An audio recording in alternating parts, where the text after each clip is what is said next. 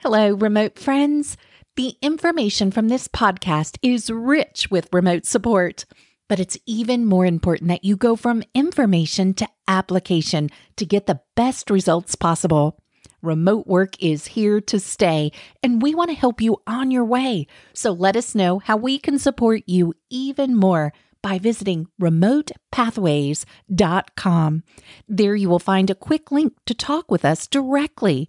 Reach out to Jen for all your teamwork, leadership, coaching, and facilitation needs. And reach out to Michelle for developing a healthy, sustainable rhythm of life through spiritual practices, 90-day projects, and simple structures to support your remote working journey. Until we connect, thank you for listening. It's such an honor going remote together with you. Let's explore the remote world. Together we'll discover the people, places, and pathways to working remotely. We'll engage in great conversations, share tips and valuable resources, and connect you with voices from the field. Let's go remote together.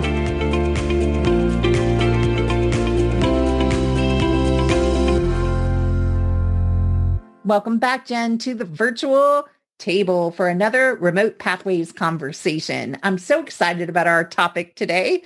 We're going to be talking all about boosting the group coaching conversation in the virtual and remote space. As you know, this is a topic I've been talking about for more than a decade and a half, being one of the, I would say, leaders in this space, advocating for the importance of scaling the coaching conversation to more than one person into that landscape of many. And given that this has been my life's work for at least the last 15 years, it's what I write on, research around, train thousands of other professionals around, I thought it was apropos to really have an episode called Boosting the Group Coaching Conversation. So thank you. And anyone who is listening in, you don't have to be a professional coach to coach. You might be a leader as coach, a parent as coach. We want to use today's episode as a bit of an educational piece to help you understand what is coaching versus other types of conversations. And then what is important about putting emphasis in the coaching conversation, particularly here in the virtual and remote space. Coaching is a conversation where people partner together to think differently, to think more broadly, perhaps, to get into action and to really move towards the things that are most important for them.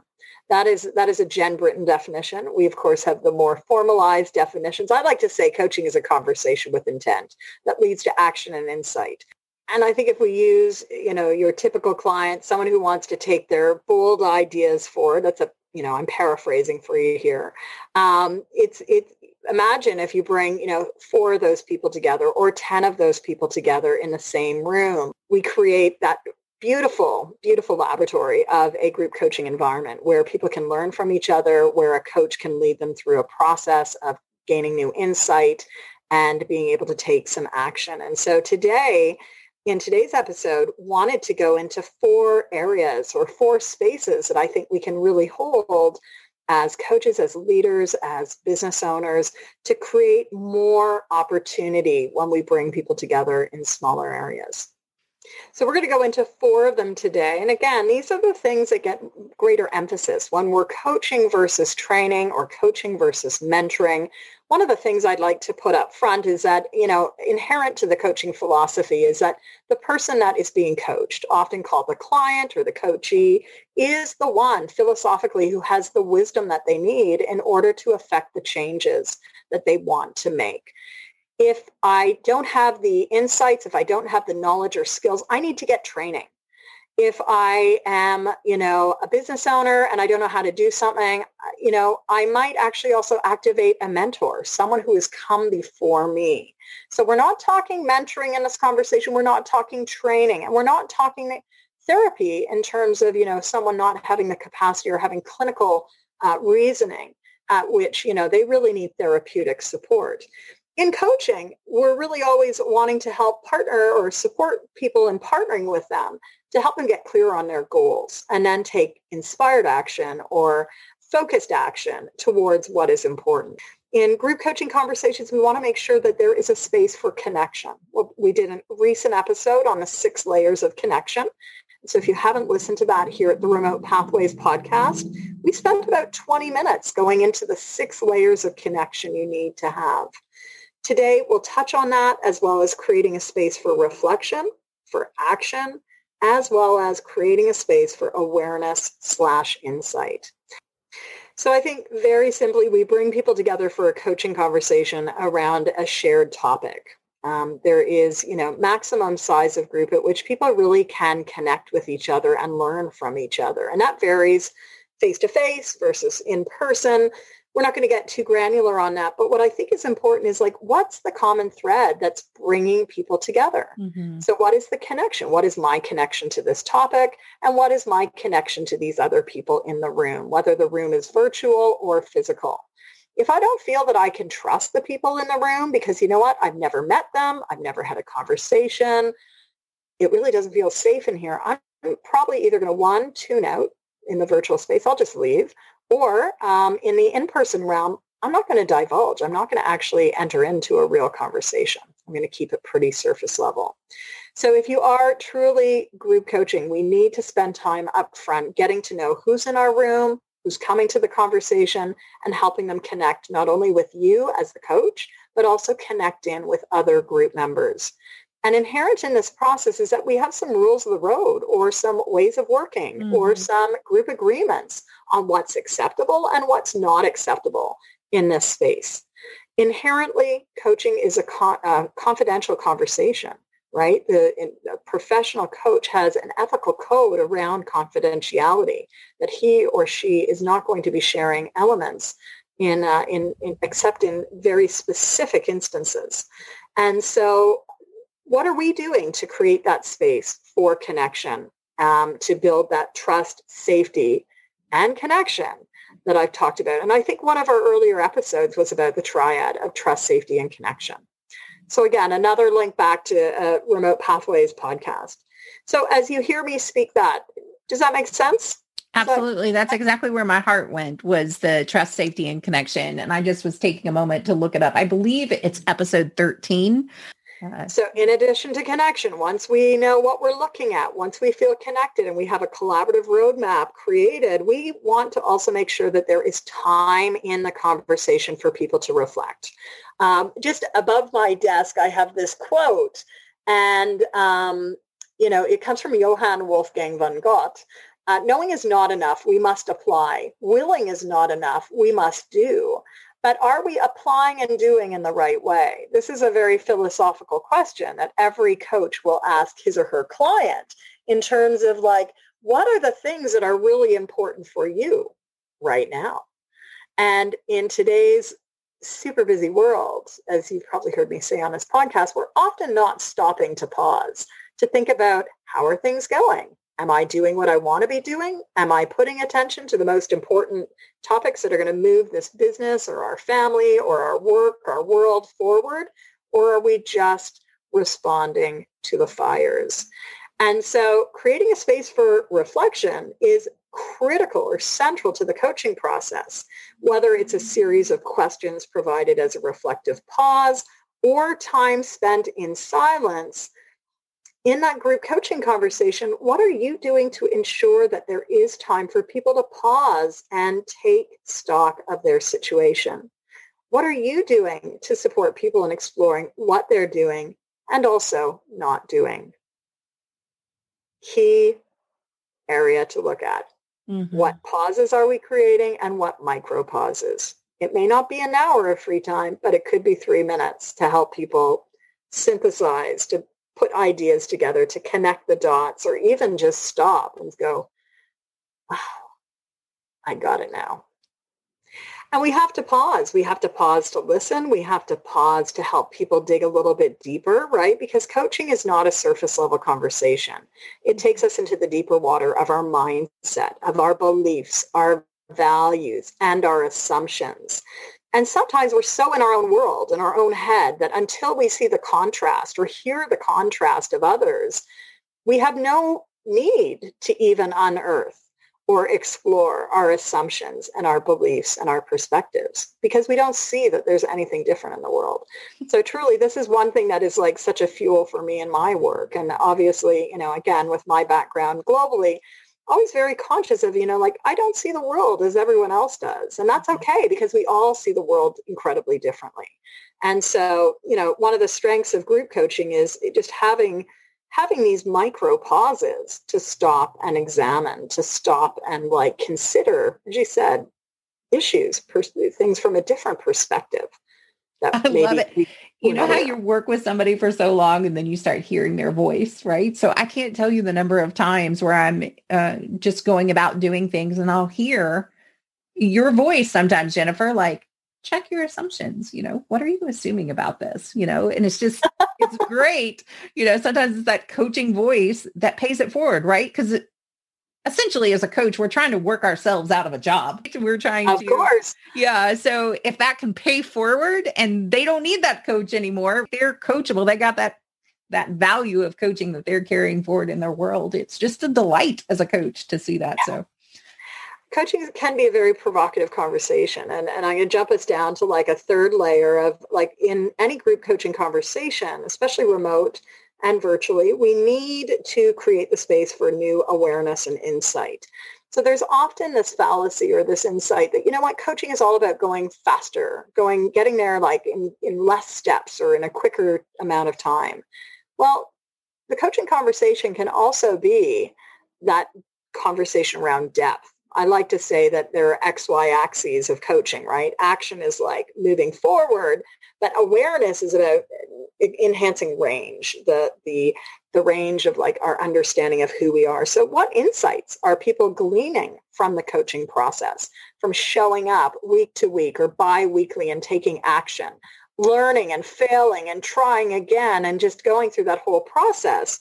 And so are we leaving space for people to identify awareness, not just goals that they're achieving, but awareness that they're creating through the achievement of those goals? And it really is key to leave that space in the group coaching process for new awareness. Sometimes, again, the benefit of a group is that others, people who know us or who get to know us in group coaching, see other things in us. They are, we may not be aware to them. We may, in fact, be completely blind to them. And if anyone, any listeners have read my work, I often refer back to a 1960s social psychology tool called the Johari window. And it really is a framework which invites us to sort of like open up the windows on understanding who we are as a human being. There's some things that I may be completely oblivious to because I've never had them pointed out to me. I might think that, hey, everyone sees the world like I do, or hey, everyone can run as fast as I do or runs in this way. When in fact, no, we're all pretty unique. So the beauty of group coaching is through the contrast of the people we're with, we get new insights every day around who we are, how we're different, how we're wired. And, that can be our strengths, but it can also be our flip side, the underbelly or the kryptonite. That can be our downfall. Mm-hmm, absolutely. And I've noticed, the consistency, and I think this is known throughout the coaching world, is that the more that we make that investment in understanding about who we are, we naturally become curious about those around us and the beauty that we see in them. So when we've been given that gift, I think we naturally pay it forward to others, even if you're not a coach, right? And you've received coaching. Just being given that gift, that space, hopefully, naturally, what's paid forward after that is that you start creating that space for those around you. And I'm going to add one more area that I think is critical. And this is something that in the last 15 years of my work through the Group Coaching Essentials program, we've talked about how important it is not to just look at the being, but also look at the doing, get into the action. And of course, it is about taking action. It is when we take action that we do learn. Again, think of that Johann Wolfgang quote, knowing is not enough. We must apply. Willing is not enough. We must do. And so it is about taking action for what's important for the individual people in the group, right? Every person in that group may have their own unique pathway. hence why we called this podcast actually Remote Pathways, right? Which was really influenced by my work as a group coach, seeing group after group after group after group, that like everyone's on their own unique pathway. And part of the beauty of this work of groups is like really seeing people in their own unique path, but having those intersection points where they can learn and be inspired by others, be learned and be challenged by others. And I do feel after, almost 20 years now of being a professional coach, that the value I can bring as a group coach personally in my own work is, just very different than what I could bring as a one-on-one coach. And it's not to say it's an either or. We have all these great modalities, but it's particularly, the fire that can get lit and sometimes dampened when we have groups of people. So group composition, that's a whole other conversation that we could have next time, but group composition is also a really important piece. Like, how are we ensuring we have the right blend of people in the room? And while we know that, diversity is important, when there's too much diversity in a group, it can actually become counterproductive. Mm-hmm. So think through how you're pulling people together. We do continue to see from research that, shared interest is a real solid foundation for groups moving and getting the most out of the group coaching conversation. That's so good. And I think too, you use some key words there. And then it makes me think of the other coaching benefit is the accountability.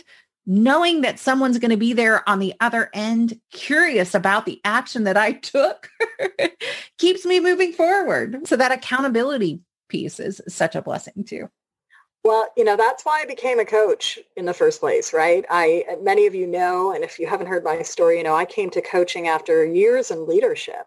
And I would run these amazing facilitated events around the world.